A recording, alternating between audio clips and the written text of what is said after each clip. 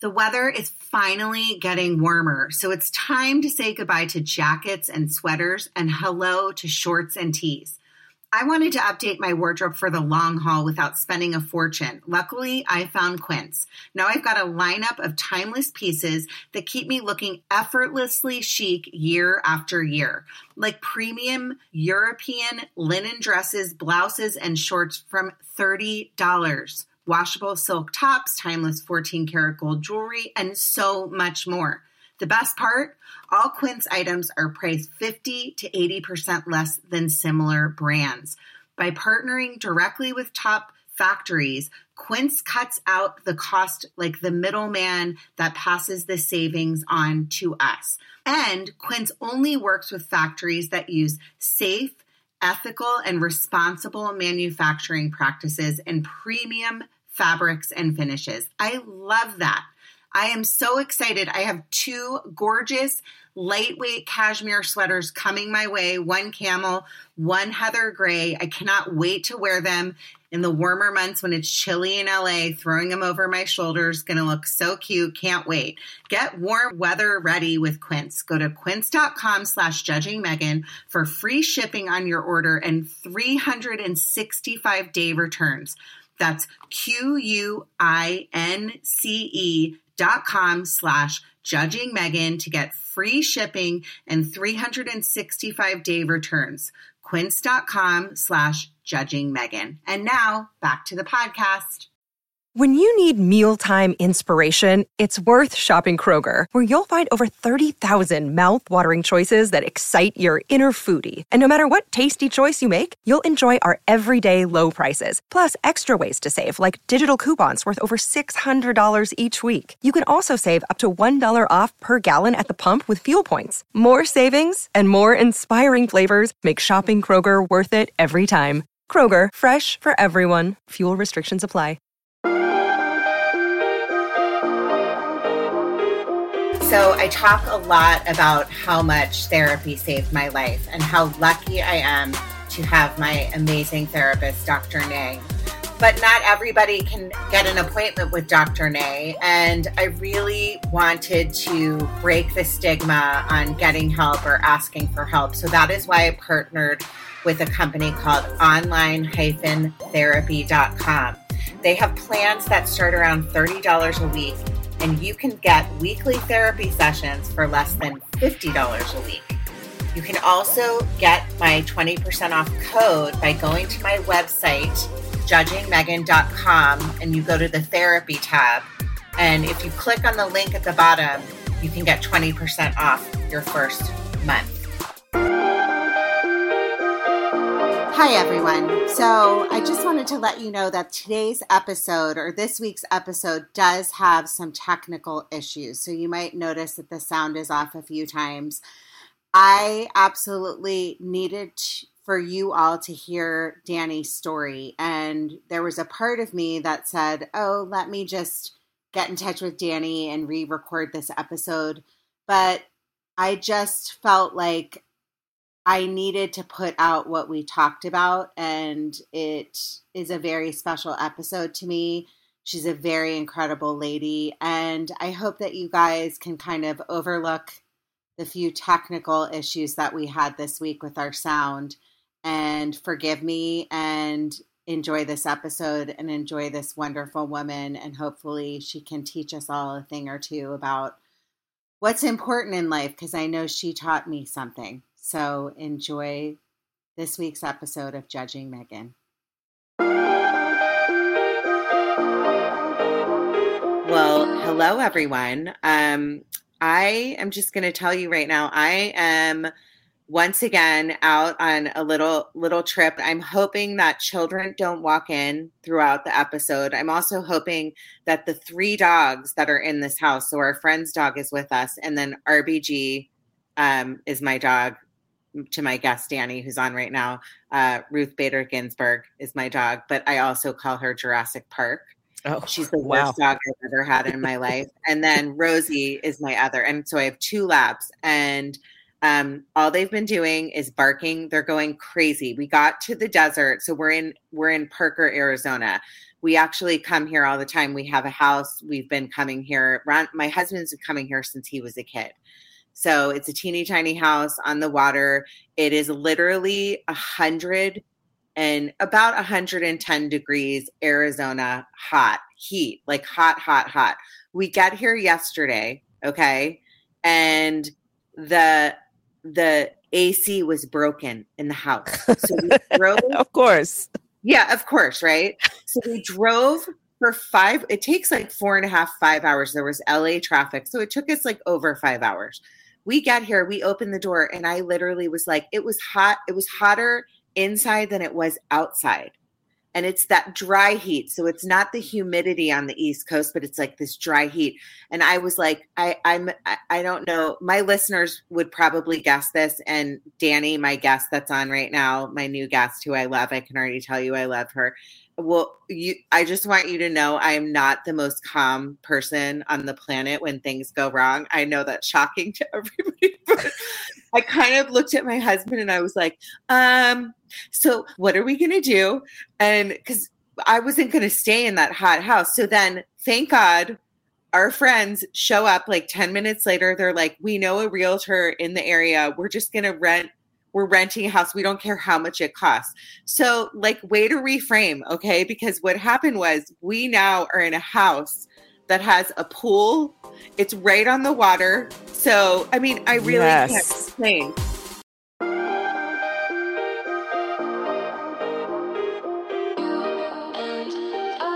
I am so excited for you to come on. You and I met when we both, like, we didn't really meet physically, but we met when we both began podcasting. So yes, we were in, like, I think we were in like I meet a lot of my guests this way and I've made a lot of friends this way, but like, I think we were on She Podcasts or one of the groups, and we kind of were like, oh, let's listen to each other's podcasts. There were like four of us. Yes, four of us. Yes. Yes, I remember that. And then I listened to yours and you listened to mine. And then the other two people like dropped off. I never heard from them again. Right? Yeah, neither did I. Yeah. Okay. But then you and I have kept in touch over the past year, because it's been about a year. I'm almost on my year anniversary. Yeah. I started in October. So August, September. So I started late December. Yeah. Right around the same time. Yeah. November, December. Yeah. Yeah. So, it's funny because we will like message each other over the past, like, however many months and check in, and you're like, you're just a cool lady. And I can already tell that about you. So thank you, Danny, for coming on. You're so kind. You're so welcome. And I think you're awesome too. I was on the Instagram live yesterday with you and Diane. Oh, you guys you're just amazing. And Diane is amazing too. But she's the best. And I'm sorry, I couldn't, like, I need my glasses and I can't, the worst thing about those Instagram lives is when you can't see, because I'm in denial about the fact that I'm trying to like fight the fact that I have to wear glasses to be able to see. And I'm so vain. I don't like the way I look in glasses. So when I'm on those Instagram lives, I'm constantly like taking on and off my glasses and trying to like pose and look good. And it's just not, I have to know that it's time to accept that I have to wear glasses, but I couldn't see who was on. So thank you for coming on. That's so sweet of you. You're welcome. Of course. Anything to support you, Megan. Anything to support you. Okay. Yeah. Well, I'm excited to see your beautiful face in person over the camera. We're not together, but I wanted to have you on because I think the topic is, as females, that we're going to talk about today is so, so, so important. And so many women have dealt with this, including myself. And I just can't wait to dive in and talk to you. So why don't we just like kind of get right into it? Danny, tell me your story. Where are you from? I want to know exactly, like, as much about Danny as my listeners can possibly know. I am from a place that I call Lower Delaware. I was born in Lewis, Delaware. Do you know where Delaware is? Honey, I know where Delaware is. You know where I You know where I used to spend my summers in Bethany Beach and Dewey. Oh, you Yeah. know exactly where I was born then, on the beach, Lewis Beach, Delaware. Drive through Lewis, right? To get through. It's a very small, is it a small town? Am I remembering? Very small town, like a square inch small, but yeah, very small. And you can't speed through Lewis, right? No, you can't. Cops everywhere? Okay. So I everywhere. think I've tickets in Lewis, Delaware. Yeah. We've all gotten tickets in Lewis, Delaware. All of us. Okay. So hey, welcome to Lewis, Delaware. I knew I liked you because you're an East Coaster. You're one of my East Coaster. Yeah. And I'm a beach bum. I love the beach. Probably because I was born on the beach. Yeah. So I'm from Delaware. I lived all over Delaware. I have 6 brothers, 2 sisters. 6 brothers, 2 sisters. I'm the second oldest. Yep. I'm the second in the family. I have about 30 nieces and nephews right now. We're very much a procreation type of family. It sounds like it. Yeah. Are all of those brothers and sisters from one mom? No. Okay. 6 of them are. The other 3 are not. Yes. I just don't understand how my mom is. I consider myself from a large family too, but I was technically my mom had 5 babies, but one passed. So, but even being from 4 these days, I'm like, how do people even do that? So to hear 6, I mean, my mom's one of 6, and then adding it's unbelievable that women are able to deliver that many babies. It's crazy to me. I don't know how people do it, but I don't. Congratulations. I don't know how to do it either. Mom, God bless her. God bless her. Exactly. Definitely. Because actually, I never wanted kids. But I wound up with 2 beautiful kids. My son is 28 and my little Zoe is 2.5 now. Okay. So you spread that, you really have a span of having your kids. So that in itself is like a whole podcast. How you even. Oh my gosh, starting all over, having a different perspective on parenting and life and energy levels and food. And oh my goodness, it's completely different. And so yes, you had your first baby. I'm sorry to skip ahead, but you had your first baby very, very, very young. Yeah, very young. I was pregnant the summer I graduated from high school and had him, of course, 10 months later.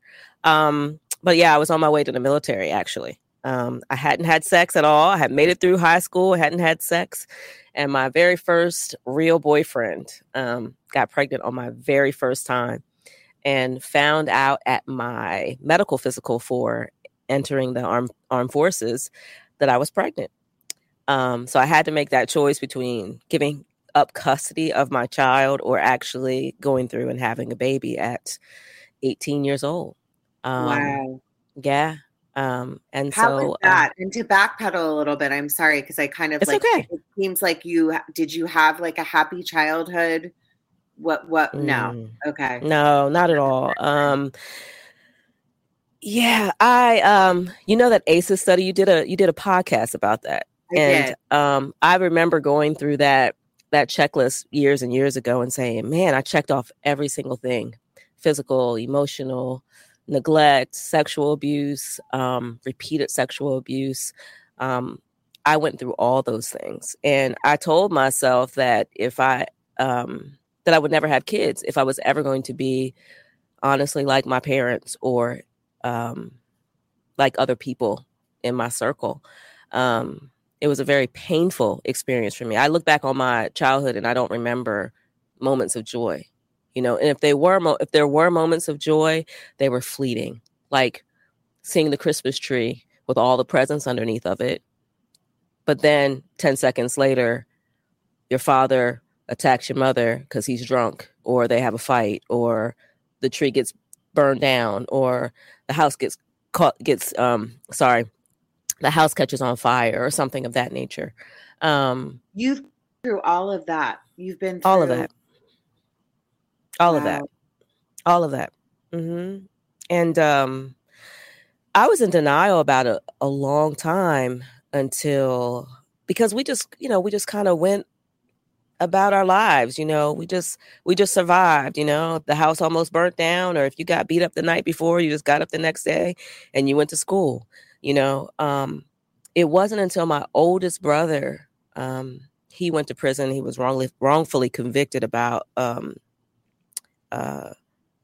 same year my son was born, 1993, but he went to prison for 10, 15 years on a wrongful conviction. But when he came home, he just hugged me and he said, I remember everything too. I remember the abuse. And for me, it was like such validation, because I was like, oh, it did happen. I'm not crazy. All of those things I went through that I never got to talk to, there was somebody who shared the experience and could remember the experience. It's really interesting. So you blocked it all out. And I'm so sorry to hear about your brother too, because I actually have a episode coming up about prison reform, and good. And that's a whole separate topic. And there's so many people, specifically Black men, that go away wrong. And it's just that could be a 5-hour long episode, but I am so sorry to hear that he experienced that.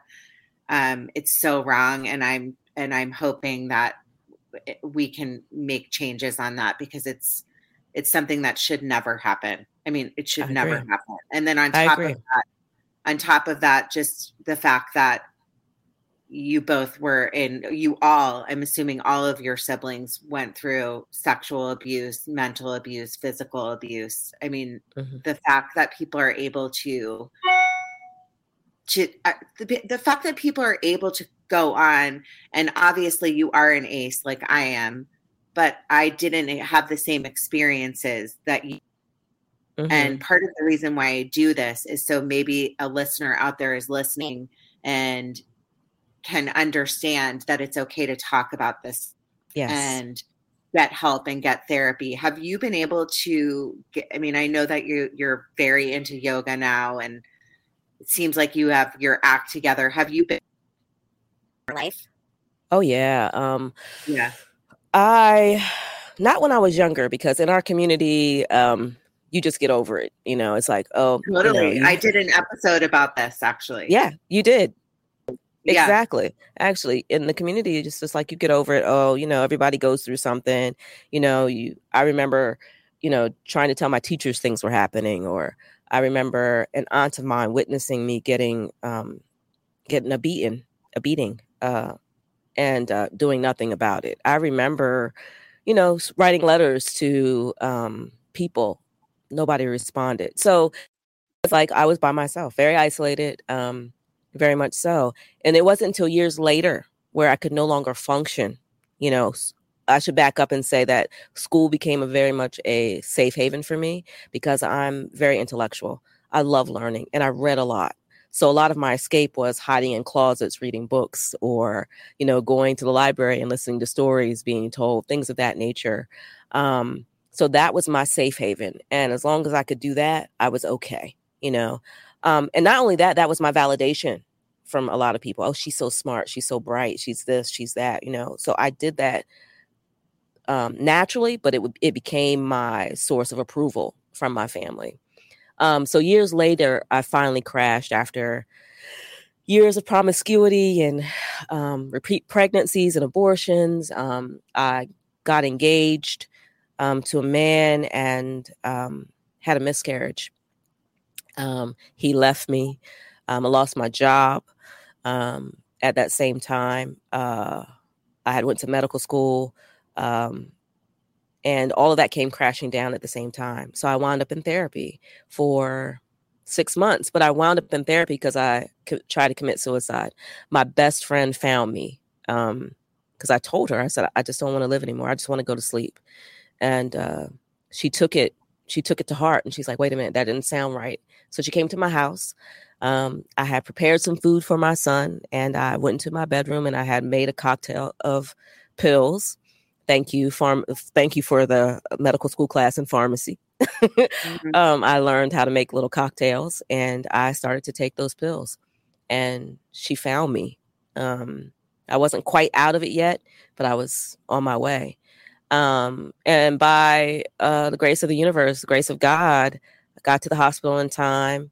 They did their test, and they said, we're either going to admit you involuntarily, or you have to agree to come into an outpatient program the next day. And that's what I did. So I spent 3 to 6, I want to say 6 months. It seemed like a long time, but I spent my days in outpatient therapy. I was in group therapy. I was in drama therapy. I did cognitive behavioral therapy. And I can say that the group therapy was the best thing for me, because I had a female therapist, I had a male therapist, and I had all what I call my brothers and sisters who were trying to overcome some things. And it was kind of like a family setting. And it was the first time I was able to speak about some of the things that happened to me in my past and feel safe about it, and to feel heard and to feel validated for those particular feelings I was having. And I realized at that particular point that I wasn't damaged beyond repair. Does that make sense? What I just said? I'm sorry. I almost cry. I do know you now, but I'm just so proud of you when I hear stories of people that have picked themselves up and overcome the most horrible, horrific things in life and been able to just be like, I need help. I'm going into therapy. That's part of why I do this podcast, is because I was also suicidal, and and I made the choice to pick myself up and go on. I never where you were, but the more people and the more messaging that we can get out there about people admitting that they need to get help. And I obviously am a white woman. I will never understand what it's like to be in the Black community. I'm obviously an ally and a friend, and it's so important to me that things change in our society. There's a lot of people that are out there that want everything to be equal for everybody, and I'm one of them. But I do know the amount of, just from reading, from doing a prior podcast with a Black man named Abraham Scully, and he also was suicidal, and he was like being told, you're fine. You're not supposed to get therapy. That's not accepted in our community. It's not okay. And in hearing your story of just like, how much can somebody take? I know my own path in life and what I've taken, and it's nothing compared to what you have been through. And I just want you to know that. And I'm sorry, I'm crying too, but I'm just so proud of you that you pulled yourself through this and you've gotten to this point, and you're here and you're doing something with your life, and you're helping people, and you're helping people right now by telling this story. So thank you. You're welcome. I just wanted I said I wasn't going to do this today. Thank you. You know what? I'm the one that's like crying, so it's okay. Thank you for telling your story. I know there's listeners out there. I hear from them. And when you share these things, you never know. There could be somebody out there, Danny, right now that's really going through something like similar to what you went through, and they're trying to figure out a cocktail to off themselves, and just listening to something like this could help one person. You never know, or it could help a friend of a friend. Yeah. I hope so. I do. I really hope so. And that's why I realized that I had to stop isolating, and I had to start speaking about this, because not only is it helping me, it's going to help other people. I don't want any other little girl on the planet, any other little boy on the planet, anybody to go through the things that I went through. Those particular things did shape me, but they don't define me. But they don't define me. Yes. Yeah. Yes. And just like you said, you pulled yourself up. I remember my mom asking me later when we had a nice heart-to-heart conversation about some things that happened to me. how did you get through it? How did you do this? How did you go on to medical school and, travel the world and do all these particular things? I said, I decided that I wanted something different. My son was a big motivator.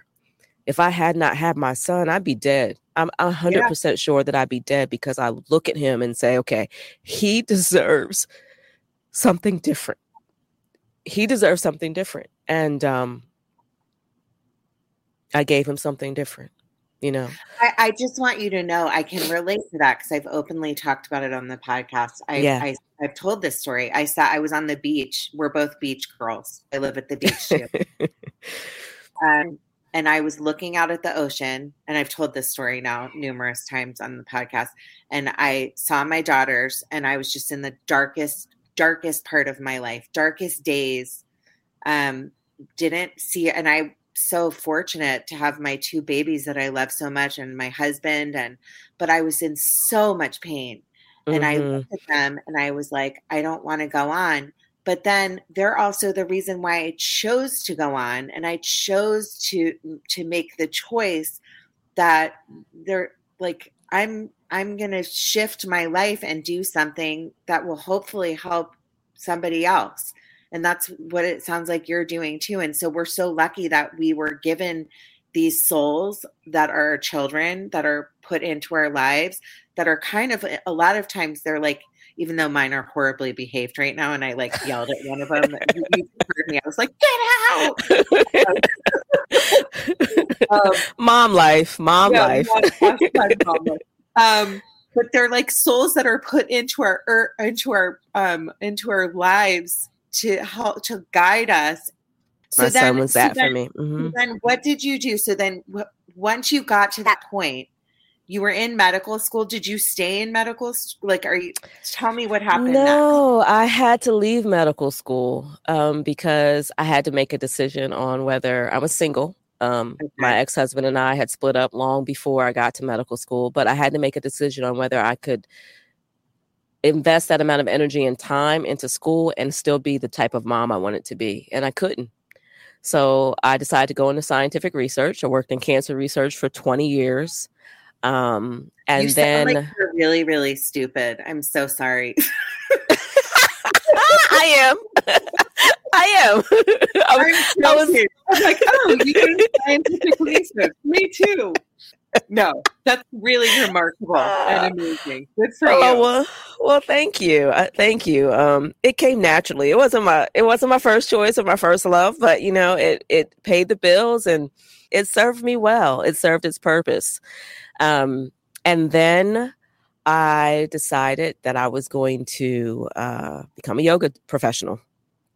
And because I was tired, because of course, intellectual life was where I ran for safety because I was smart. That was my safe place. A lot of times you run to places that can keep you and you don't want to deal with the other things. But I got to a point where I could no longer deal with the other things. There were some continual stressors in my life. There were continual abusive relationships. I still had a pattern of choosing men that were not healthy for me, and I wasn't in the healthiest place. And so one summer I decided to take up yoga and change the directory of my professional life. And so I became a yoga. I need to stop you right here. Because offline, we have talked about, you told me, because we both actually, like, you guys, I hate to skip ahead, but I was diagnosed with complex PTSD. I'm very open. So was I. Mm-hmm. And then Danny told me that she was as well. And this is a new diagnosis. Mm-hmm. But I was talking to you and I was like, oh my God, I cannot do yoga.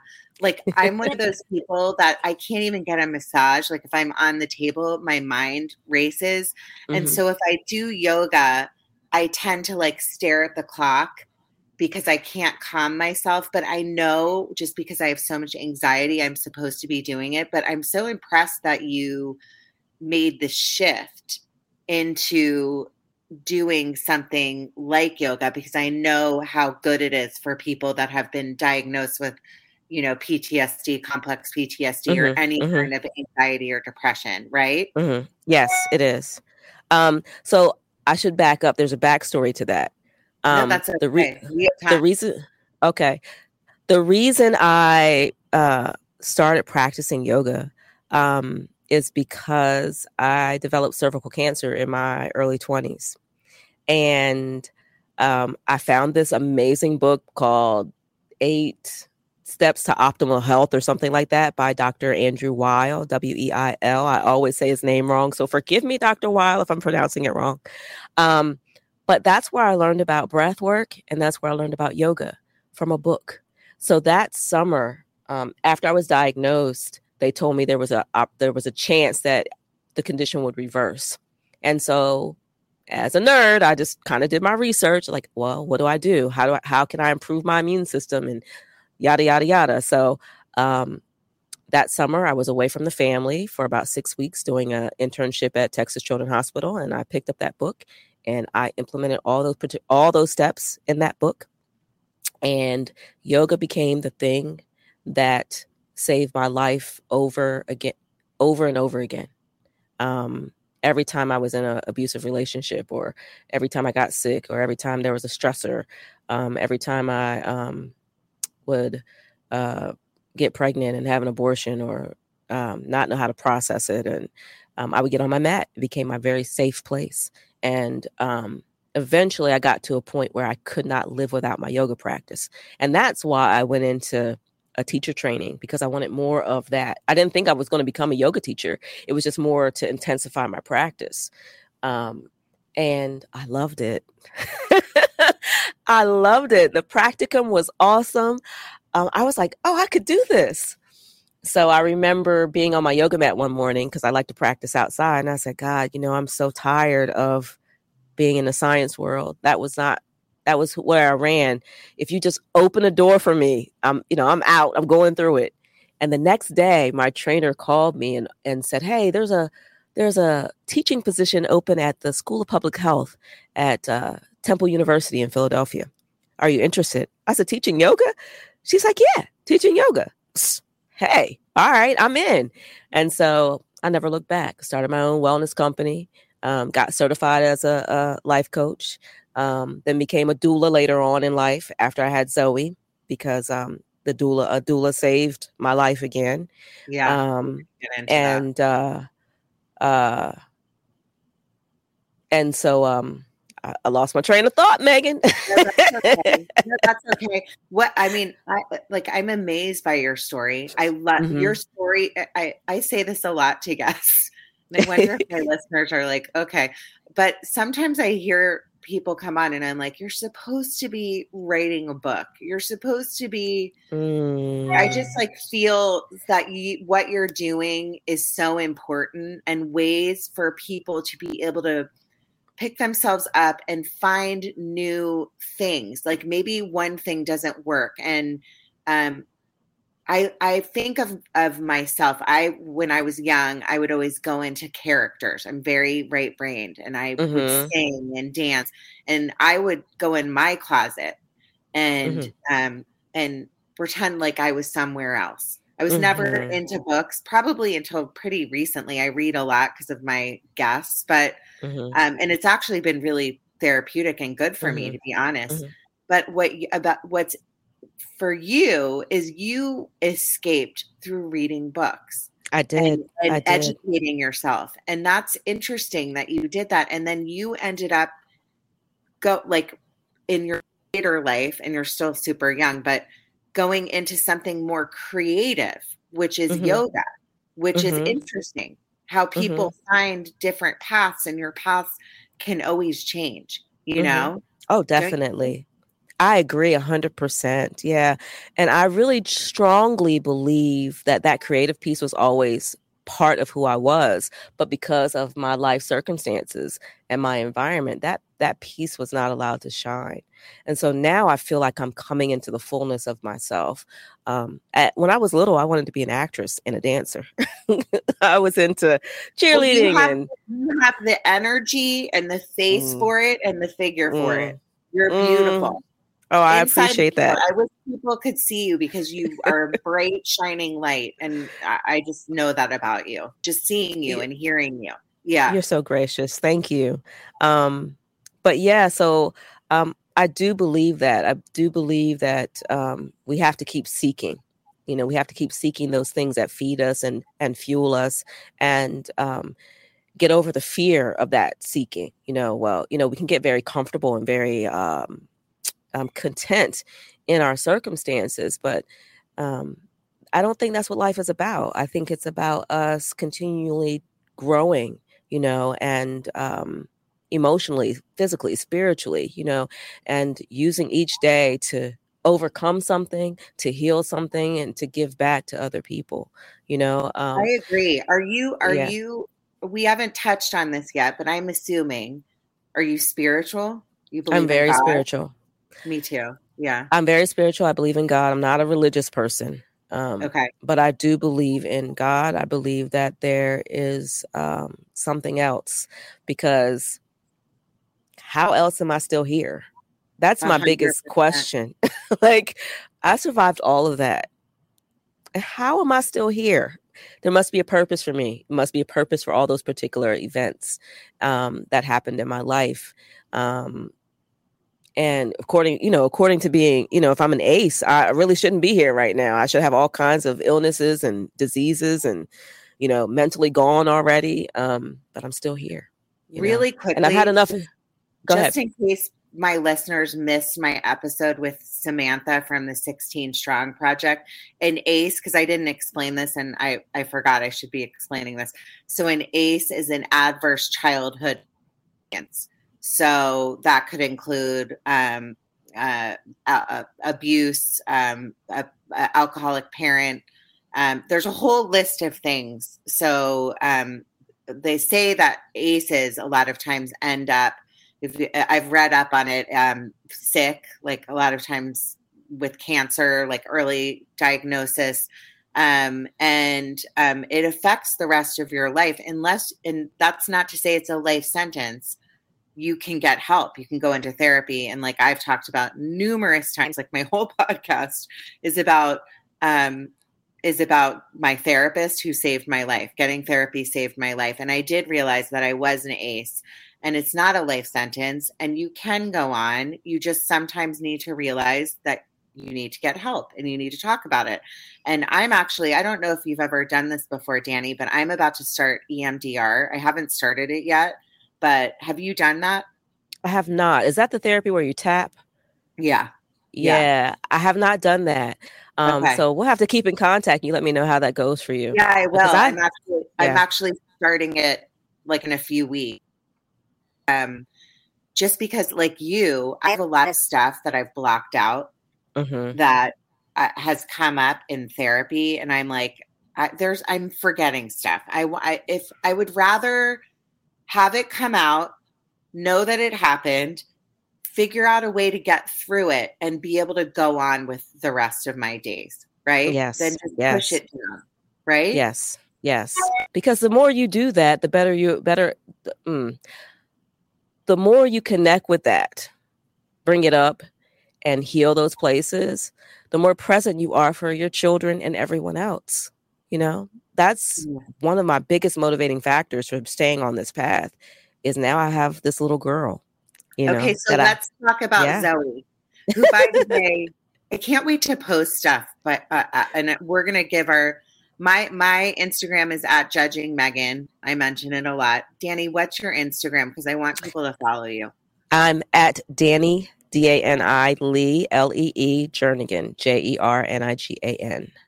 Okay, and I will post all of this in the show notes, but just seeing, and I'm going to post this picture of you and your gorgeous little girl, but I want to go now, shift into your story about, we really uncovered a lot of stuff. You came on because I wanted to talk to you about postpartum depression, but I'm so thankful to you that you shared this story because I think it's so important for people to hear. I was in my early 40s. Still in my early 40s, I guess. I don't know. I forget how old I am some days. 40s too. Give it up for 40s. Yes. And by the way, you look like you're 25. So oh, thank you. Yeah. That's the yoga. So that's the yoga and the vegan lifestyle. That's all that is. Okay, I need to start yoga. I know. It might be. Yeah, it might be just the genetics too. My mom still looks really, really young. She's 68 and she looks like she's my sister. Oh, wow. But yeah, so I got pregnant 42, 43 with my Zoe girl. And it was a really good pregnancy, actually. I mean, there were a lot of stressors in my life still. The relationship I was in was not a great relationship for me. Again, I chose someone who wasn't, I chose from my wounds as opposed from the healthier place of me. It's, that's one of the things you have to overcome when you're an ace. Are you still together? You're not still with a partner. Okay. So that's another. Ma'am. That's part 2 podcast. Yes, it is. Because, yeah, there's a whole nother story about that situation. Okay. It's very common, by the way, for aces to have bad pickers. Yeah, we do. It's like not really your fault. I mean, I happen to be really lucky with my husband, but I was in my early. I met my husband in my 20s, but when I was in my early 20s, I was always looking for the wrong bad guy, not the guys that were nice to me. Yeah, exactly. And the thing too was I was celibate for 4 years. I had given up everything. Like, okay, I just need to, because I can't get it right, so I'm just going to leave it alone. And then I reconnected with this guy, Zoe's father, on Facebook, and Facebook friends, and next thing you know, we were dating. And I mean, I'm really good friends with his sister. That's how I know him. So I kind of let my guard down a little bit more because I felt like he was safer because I know his sister. But anywho, I wound up pregnant. Pregnancy was great. I still practice yoga. I was mostly vegan, but I had to have my chocolate almond milk every single day. And I wound up getting an infection and had to be treated for the infection 4 weeks before Zoe was due. The next week, I felt a really bad tug, in my lower abdomen. And I was like, that's kind of strange or whatever, I thought maybe she was just shifting positions. And that night she wasn't moving. Women know when their babies are moving, that 12 a.m. to 3 a.m. time frame. Especially at the end of the pregnancy, you're like, they're constantly kicking. Yeah. I was like, she's not moving. What's going on? So I was like, I'll just, shift positions. And she kicked a little bit. And so I went back to sleep. The next morning I was having the same phenomena, and I called the birth center, and I had a whole team of midwives, and I had a therapist already set up just in case I had postpartum depression again. I had a group set up already. But the midwife says to me, just drink some orange juice and do some kick counts. Just count her kicks for a couple of hours. I was like, no, my baby's not moving. I'm going to drink the orange juice, but on my way to you, I'll do the kick counts. So have that machine set up so that I can get on that machine. So you didn't go to the hospital. You went to... I went to the birth center to have my baby. Okay. Got it. Yeah. Okay. And so they put me on the machine, and they were like, oh, you're right. She's not really moving or breathing the way she should be. Oh, I was like, yeah, I'm right. I mean, what was that all about? So they sent me to the hospital. They did some more screens, and her diaphragm wasn't working. Her diaphragm wasn't moving. So basically she wasn't breathing. So they induced me. So I was in labor for so the pain happened Sunday night. I got induced Monday afternoon. She was born at 4:28 p.m. that Tuesday. So I was in labor for about 2.5 days. Oh my God. And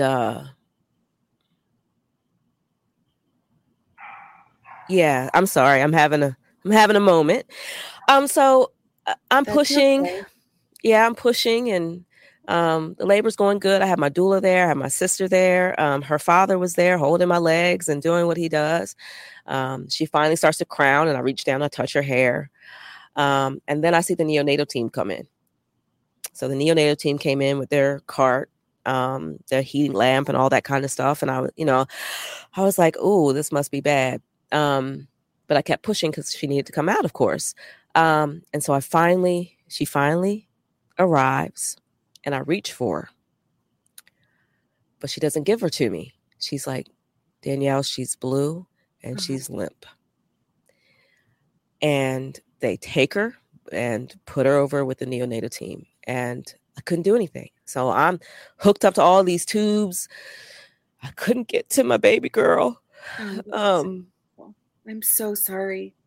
I'm so sorry. That must have been so painful for somebody to experience that, because that's when your mother first meets their baby, it's one of the most, like amazing experiences of your life. I'll never forget my moments of meeting my babies. So that's really hard. Yeah.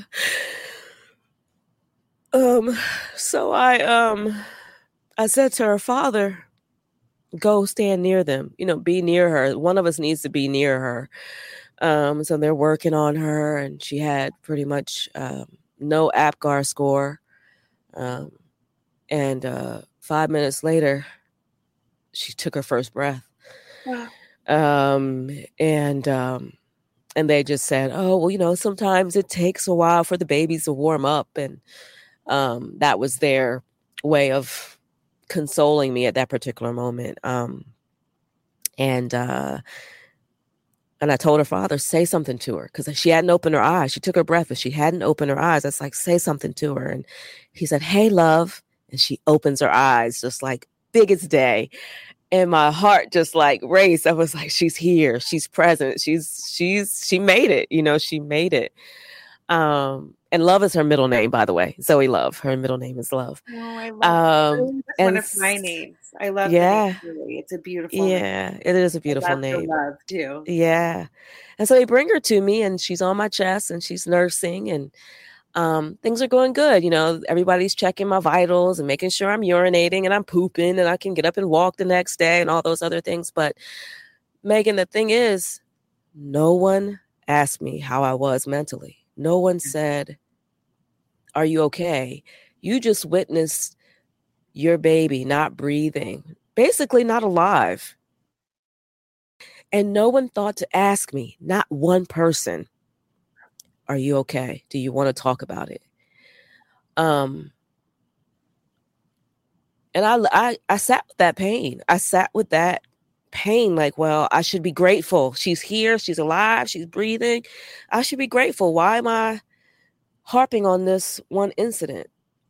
And I realized, like, because it happened, because it did happen. It hurt me. And it made me more paranoid, actually, about her. Like, I would not let her out of my sight. My anxiety levels were off the chain. I started feeling guilty about being in this relationship, contracting this infection, not going to the hospital soon enough. So my baby blues turned into depression really quickly. And my anxiety. What did you do? Like, because a lot of people don't realize that I've had 2 kids. With my first, definitely had postpartum depression. Mm-hmm. But I can't imagine what you went through. That's major, major trauma. Like seeing your own baby come out, almost die.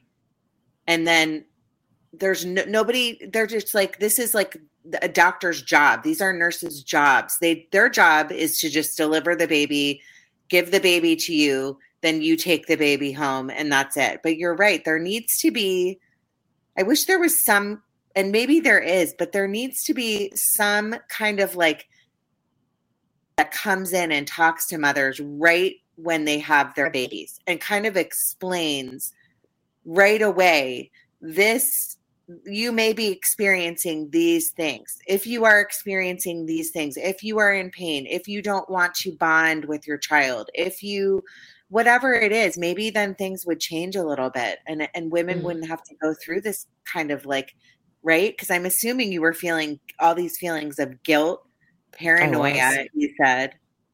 Mm-hmm. Guilty, paranoid, anxious.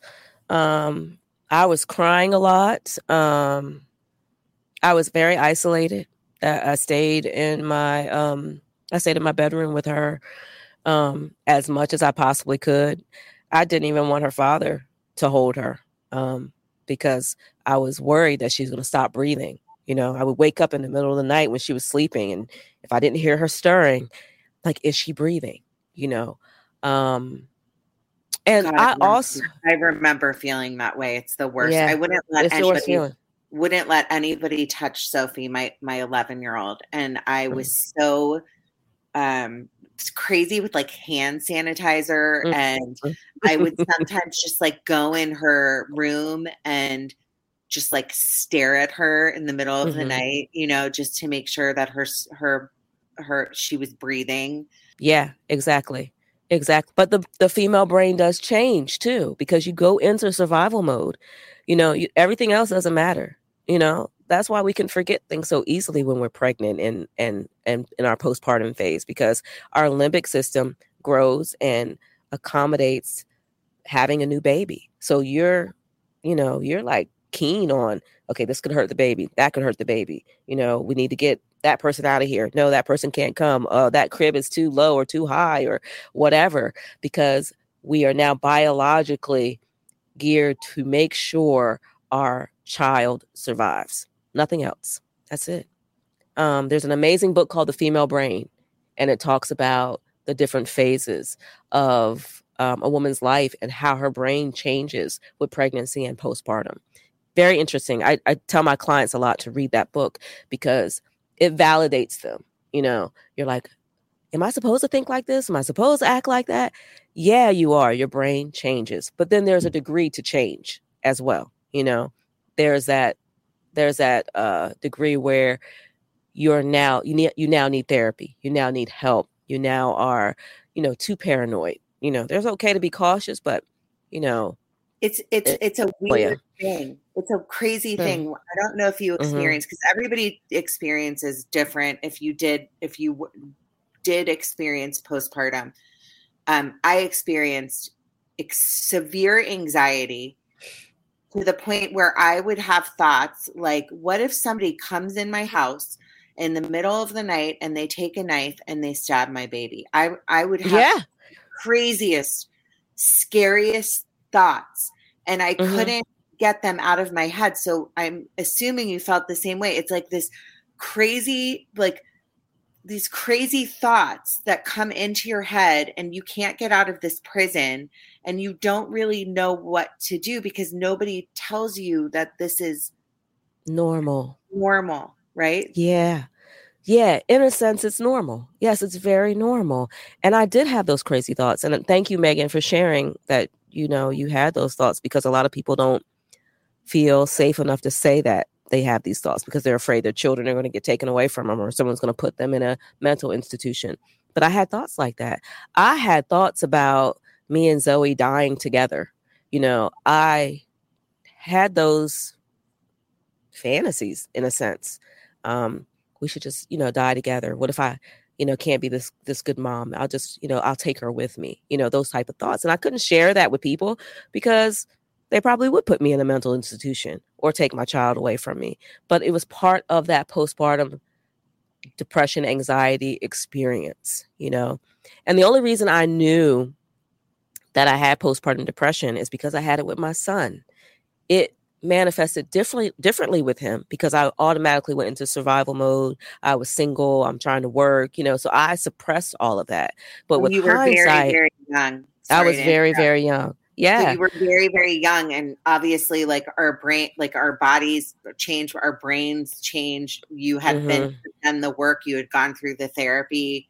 When you were young, going through postpartum, you were still in that place, right? Yeah. So I knew, I recognized the signs within myself with Zoe,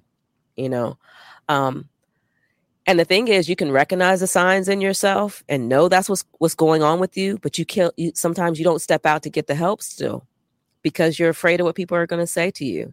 You're afraid of the stigma, especially again in our community, to be labeled as crazy or you don't need help. Everyone goes through this. You'll get over it.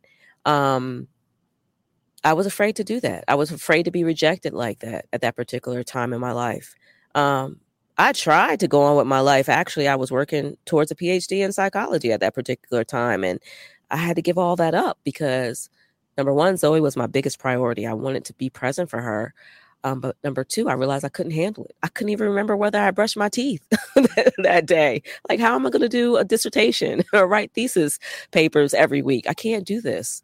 So it was those first 3 months, I would say 6 months, was a very dark and very lonely place for me, because I didn't have the people to talk to and to come support me and to just come take Zoe for a little while so I could get the much needed rest. And, rest, not having rest, the absence of rest, the absence of good food and that support system aggravates your symptoms when you're depressed and when you're anxious, because now your body is like, oh, you're not feeding yourself, you're not sleeping well. You are literally putting yourself in a state of delusion because you're not taking care of yourself. And that was one of the things that drove me to become a doula, because I did have a doula. I had a postpartum doula, and she showed up at my house once a week. And those moments, that 1 hour, 2 hours that she was with me, I really think contributed to me actually taking the necessary steps to get the help that I needed, So what were the steps that you took? And also, there's a book, I don't remember what it's called, but it's Brooke Shields openly. Oh, yes. Openly talked about her horrible postpartum depression and how she wanted to, at one point, drive into a wall. And I give her kudos for that because, number one, she's a celebrity. And that's like nobody, like you said, nobody wants to admit these feelings. Nobody wants to. I remember being like in my head going like, I can't tell Ron, my husband, this, like, I sound like a crazy person. And you are you want your baby so much. Mm-hmm. I wanted my baby so much. I had been through so much to get Sophie that I know that people around me must have been like, oh my God, she's a nutbag. Like, what is going on? But I didn't want to admit it. Like, I will tell you a story because I believe in like at least shedding some humor in every aspect of life. It saved me throughout my life. So and I hope you appreciate this, Danny. So one time, right after I had Sophie, she was probably like a month old. And I was like large and in charge. I hadn't lost my baby weight. I was walking. We lived by the Grove in Los Angeles, which is like an outdoor mall. And there was a girl that used to flirt with my husband. And this is like how off my rocker I was at the time. She was like walked out. She was like looking really good. I was a brand new mom. I was, you're like nursing and you're like just feeling gross. And she goes, hi, Ron. And I turned around and I think I turned around and said, like, leave him alone. But it was literally like, it was my like, all the hormones. It was like my postpartum, like it was one of my first times out. And my husband kind of looked at me and he was like, what is wrong with you? And I just didn't like know. It was like, I didn't know how to deal. I didn't know how to function. And I think there's a lot of, and I tell this story because that's who I am. And I want to try and make people laugh and see light and stuff. But it is, if you are listening to this and you had a baby or you've gone through something, just know, like, just go get help. The minute that you start to feel like, this is a weird feeling, don't like wait. That's right. Mm-hmm. Wouldn't you say that? I say don't wait. Don't wait, because the reason you shouldn't wait too is because postpartum depression can become a very chronic depressive thing for the rest of your life.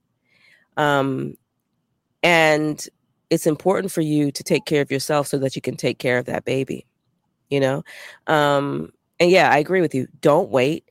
And some of the steps I took was, thankfully, I could recognize it in myself because I had the experience.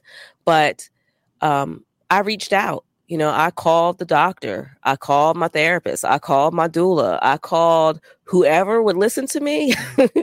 I called them. I had them come. I had my sister come and do my hair one time. She will never understand how for that day that kept me going. She just showed up at my house one day and saw my hair all over my head. And she was just like, oh, I'm doing your hair. You know what I mean? And allow people to do those particular things for you. And then eventually what happens is you'll start to do the things for yourself. You'll start to go to the support group.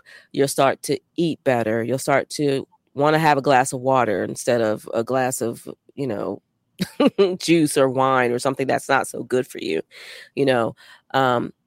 It's important to reach out and ask for help and keep asking for help, because a lot of times what happened was I would call the doctor and they're like, oh, well, you're just in the baby blues phase. Oh, you'll be okay. It's only been 4 weeks in or 6 weeks in. Oh, you'll be fine. It's just your hormones. People tend to negate you and dismiss exactly what you're trying to tell them. And that's the worst thing that the professionals in your world or the support people in your world can do, is dismiss you. So you have to find someone who sees you, who hears you, and that you can hold on to. Because if you don't, you're going to lose yourself. And that's the most important thing. Mm-hmm. Did they put you on medication, or did you go the route? How did you, what were the steps that you took to get yourself help, whether it be like just talking to somebody? Because sometimes people need medication, like when they are at that point where they're still like seeing things like I was seeing or feeling the feelings that they were feeling. I needed to be medicated. I was not at that time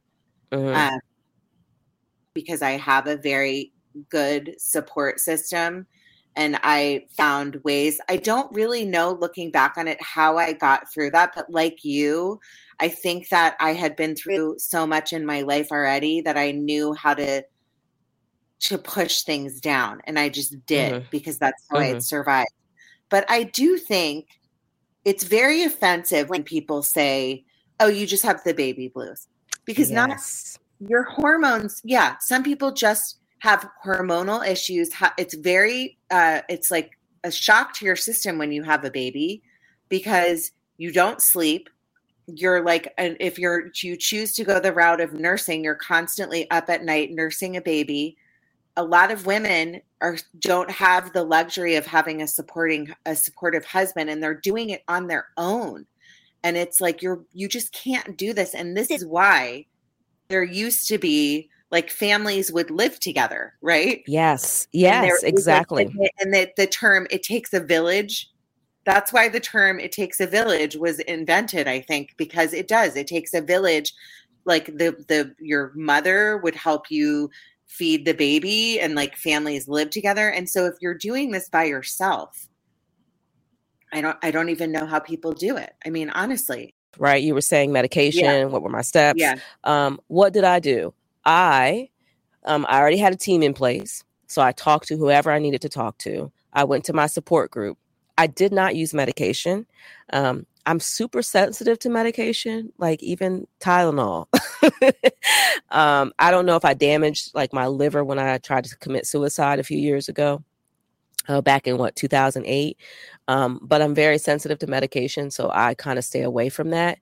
But I also think medication is a crutch. If you need it, you use it, get it, use it. It helps you through.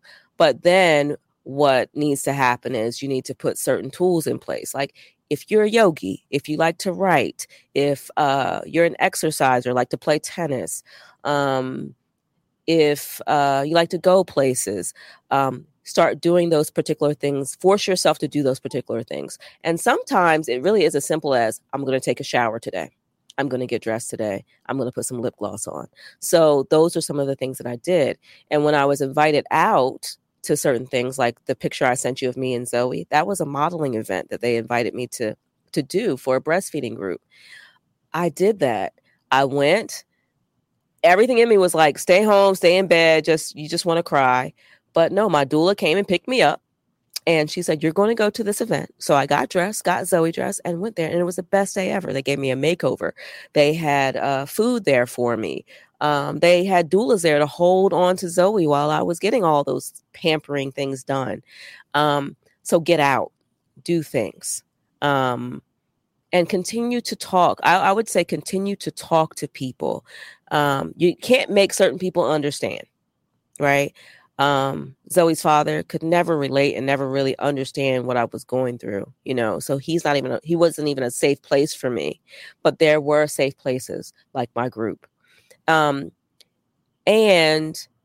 talking to your professionals, like your doctors and your midwives and your doulas and people like that, they have the resources. You just have to sometimes you just have to make them see that you really need the resources so they don't dismiss you. And it's sad that you have to kind of force the issue, but you do have to force the issue. You have to take responsibility for your own mental health and your mental well-being. Because like you said, people will dismiss it. They will push you to the side. They will say, oh, you'll get over it. Oh, it's a rite of passage for motherhood. No, it's not a rite of passage. I'm sick. I need the help. And so those are some of the things that I would suggest that people do. And those are the steps that I took. And I also made myself get on my yoga mat, even if I just sat there. Okay, so yoga is like, I mean, yoga is really good for postpartum depression and anxiety because it gets you moving, number one. Number two, you invoke the nervous system to calm down because you're breathing. That breathing in and breathing out, the yogi breath, helps to invoke your parasympathetic nervous system, and it starts to calm you. The more you breathe that way, the more you calm down and the more you can start to see clear. Now, there was a lot of times I would cry through my yoga sessions, but that's what my body needed to do because for me, I'm moving, like I'm trying to get moving. I'm trying to do this. I'm trying to do that. I'm trying to distract myself. But what I really needed to do was sit still with myself and process all the emotions that were coming up for me.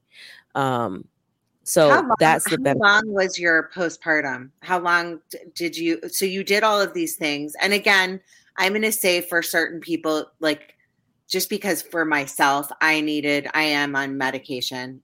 I'm hoping I can go off of it soon. I'm on Zoloft because I didn't have a choice. Like I had to go on something. So it's okay.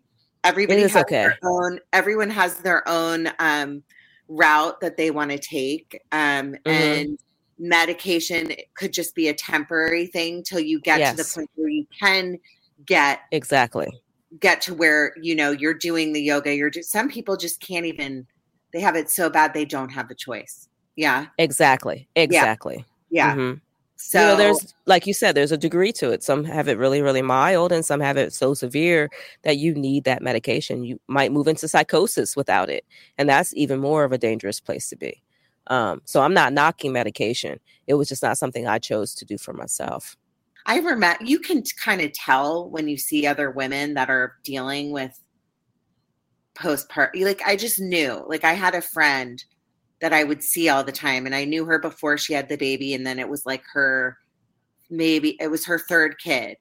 And I would see her and it was like, kind of like, it's almost like there's nothing in your eyes when you see the people. So you have to know, like, see the warning signs. Like you said, like, how are you doing? Do you want me to come over and help? Like, do you want me to bring over a coffee? Like, other women really need to do a better job of, especially if you've gone through this, of supporting other women. You know, don't you agree? I do. I definitely agree with that. Yeah, I mean, like I said, my sister came and did my hair. That was the most supportive thing that, she could have done for me. That was her way of giving to me. I would have preferred if she had came and, cooked some macaroni and cheese and, had had a smorgasbord prepared for me. But her doing my hair, it just, it got me through that day.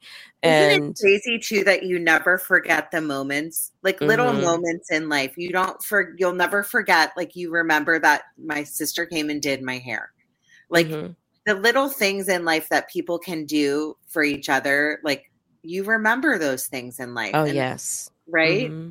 Yes, we do. I And I think I agree with you. I think women need to be more supportive of each other in this particular phase in their lives. You know, it's not an easy transition. They say that when the baby is born, so is the mother. I don't agree with that, because the mother has to make the transition, and she can't make that transition without the support of her village. She just can't do that, you know? So yeah, I agree with you. I agree with you 100% there. So about the steps of pointing, like of knowing there's an issue. Where are you now? What are you doing now? So, and also I wanted to say, because I know what a doula is, but in case somebody's listening and they don't know what a doula is, can you explain what a doula is? Sure. Okay, I realized we didn't say that. Yeah, we didn't say that. Okay. A doula is a professionally trained emotional support person for the mother. We have birth doulas, we have postpartum doulas, we even have death doulas. And what we do as a doula is we come in, we talk with the mother, we educate the mother about childbirth, about breastfeeding, about any issue that may or may not come up for her. After you have the baby, doulas do things like come and wash your dishes for you. Come and hold the baby so you can take a shower, or just sit and talk to you and listen to what you have to say. So we're all about emotional support for the mother, which is something that's lacking in our medical system. Like we were talking about earlier, the doctors are designed to. Doula should just be on, like, I know that's like, now my whole thing makes sense where I was trying to explain. Now I look like a moron, but anyway, there should be doulas on staff. They should have a doula on staff that checks into every room after the mother and says, here are the signs. I would agree. You have a baby and then you're kind of like, okay, what do I do now? Like, and then they send you home and you don't know what you're doing. And then you have to wait. You know what I'm saying? You have to wait to go see your pediatrician to get your baby weighed the first time. But there's no manual unless you read one of those books. It's a very strange thing. It is a very strange thing. And I think that's, I think that there are actually hospitals now that have doulas on staff, or volunteer doulas. I wouldn't say on staff, but definitely volunteer doulas that are on staff for support for women and for that support. But you know, like you don't know what a doula, like some people don't know what a doula is. And if you don't know about it, the insurance company is not going to tell you about it, because the only way I knew that my insurance would even cover a doula is because I told them I had a history of depression. So then they said, oh, well, would you like this support system, or would you like that support system? I was like, hell yeah, send me a doula. I love it. But I didn't know. I knew what a doula was, but I assumed. I'm glad I'm asking at the very end of the episode, like, what a moron. But I thought that a doula was only for somebody that had decided to go the natural birth, like the natural path of. See, I did not know that. So I wish I would have asked you this an hour ago. Yeah. A doula is there to support you the entire time, no matter whether you choose the natural route, a home birth, a hospital birth. We do it all. We're there to support the mother. Notice. Now I got tipped. I should have had a doula. Darn it. Danny. We'll have another baby, and I'll be your doula. No, I have like one egg left and it's hard boiled. I think I'm good. Right. So now to answer your question, where am I now? I'm in a very good space. I still have some of my issues, my challenges. There's time where I get really, really anxious. You know, I had a situation happen with Zoe. She's autistic. We got the diagnosis in February, so that was a shift for me. And again, I went to that place of blaming myself and this, that, and the other. But she's in speech therapy and occupational therapy, and we're learning how to communicate with each other. And she's picking up language every day, and she's awesome. But I also was assaulted in October, and me and Zoe were assaulted in October. So we were going through some court battles with protective orders, and no contact orders and things of that nature. But I'm well. I'm doing really, really good. I have committed myself to serving the women that I serve and volunteering in the way that I volunteer and being 100% present for Zoe. So I'm in a really good space. And I am so happened to, I mean, honestly, like we need to do a part 2. Okay, let's do a part 2. I like, this is person should have to deal with as much as how much can a human take, but I love your attitude about connect you with mine offline. Okay. Because I think you need to connect. Okay. Because she went through the whole diagnosis as well, and just maybe you guys can connect and it'll be good for you, because it seems like it's that's pretty new, February. Yeah, February is pretty new. Yeah. But I love your attitude, everything about you. I think that you're an inspiration. I'm sorry I waited until the end to actually understand. I thought I understood what a doula was, but I think that you're incredible. I really do. Oh. And I'm so grateful that we connected. I say this all the time. Everything happens for a reason. I say it every episode. Yes. And then we kind of have become like internet friends or like messaging friends. And I think what you're putting out into the universe is so important. My question is, but before we close, is in the Black community, because women don't understand a lot of times, or people don't ask for help. Do you specifically, because I wanted to talk about your podcast at the end. Can you tell me about that? I think that your podcast is reaching out to a specific audience. That doesn't mean everybody can't listen to your podcast, but is it targeted towards women in the Black community that have dealt with postpartum depression? Can you explain that for my audience? Sure. Exactly. That's what it is. It's called Thrive After Postpartum. And my target audience is Black women who are dealing with postpartum depression or anxiety, or other challenges as well. Just making that transition into motherhood. And I felt that it was important to start the podcast and to start the company and coach women around this place, because it is still a stigma in our community. Any mental health disorder is a stigma in our community, and we don't talk about it. And one of the things that happens in the Black culture with Black women is we identify as strong, and anything that is unlike strength, such as crying or vulnerability or mental illness, that stuff goes to the back burner, because we're culturally conditioned, even if it's a subconscious conditioning, to just get up and keep going and make these sacrifices. And in the end, what we do is we hurt ourselves, we damage our health, we damage our wellness, and then we damage the next generation because we can't be present for our children. So yeah, that's what my podcast is all about. And that's the community I serve. It's also very near and dear to me because of the social justice aspect of the disparities in healthcare with Black women, the disparities in getting treatment for postpartum depression and anxiety. Black women tend to be 2 times, 50 to 60% more likely to actually have postpartum depression and not seek treatment. And it's a number of reasons, because of the stigma, because we don't trust the healthcare system. And part of that too is our environments are more toxic. We've got racism to deal with. We've got more poverty levels in our community. We got those particular things in our landscape. And so those outside stressors and those internal stressors contribute to having the higher rates of depression in our community.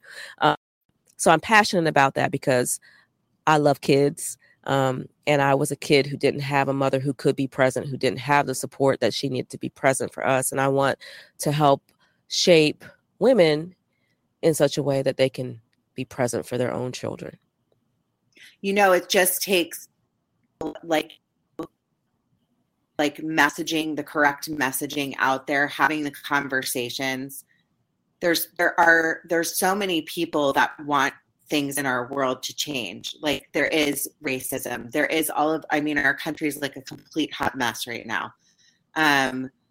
It's like, where do you even start? You know, I don't even, this is a whole separate episode, but hearing you doing what you're and listening to your podcast, just getting the messaging out there, you're doing great and amazing things. And you said earlier in the podcast, when you talked about like wanting to end your life and why am I here? And like, this is your purpose. You're supposed to be doing this. You're supposed to be helping women in your community. And I'm just really freaking proud of you. And the word frickin', but I'm using that because I don't want to use the other F word. You're amazing. You're my new best friend. Only, you know what? I love it because you can make me cry and laugh all in the same breath, and I just love that. I love that feeling. Thank you, Megan. Thank you. Thank you for coming on. And I'm not kidding. Like I really do want to have a second episode with you. And in closing, I'm going to say thanks, Tierney. You're amazing. I've said it like 5 times in a row, but I really mean it. And keep doing what you're doing. And in closing, everyone, keep living, keep praying, and keep growing. So I talk a lot about how much therapy saved my life and how lucky I am to have my amazing therapist, Dr. Nay. But not everybody can get an appointment with Dr. Nay. And I really wanted to break the stigma on getting help or asking for help. So that is why I partnered with a company called online-therapy.com. They have plans that start around $30 a week, and you can get weekly therapy sessions for less than $50 a week. You can also get my 20% off code by going to my website, judgingmegan.com, and you go to the therapy tab. And if you click on the link at the bottom, you can get 20% off your first month.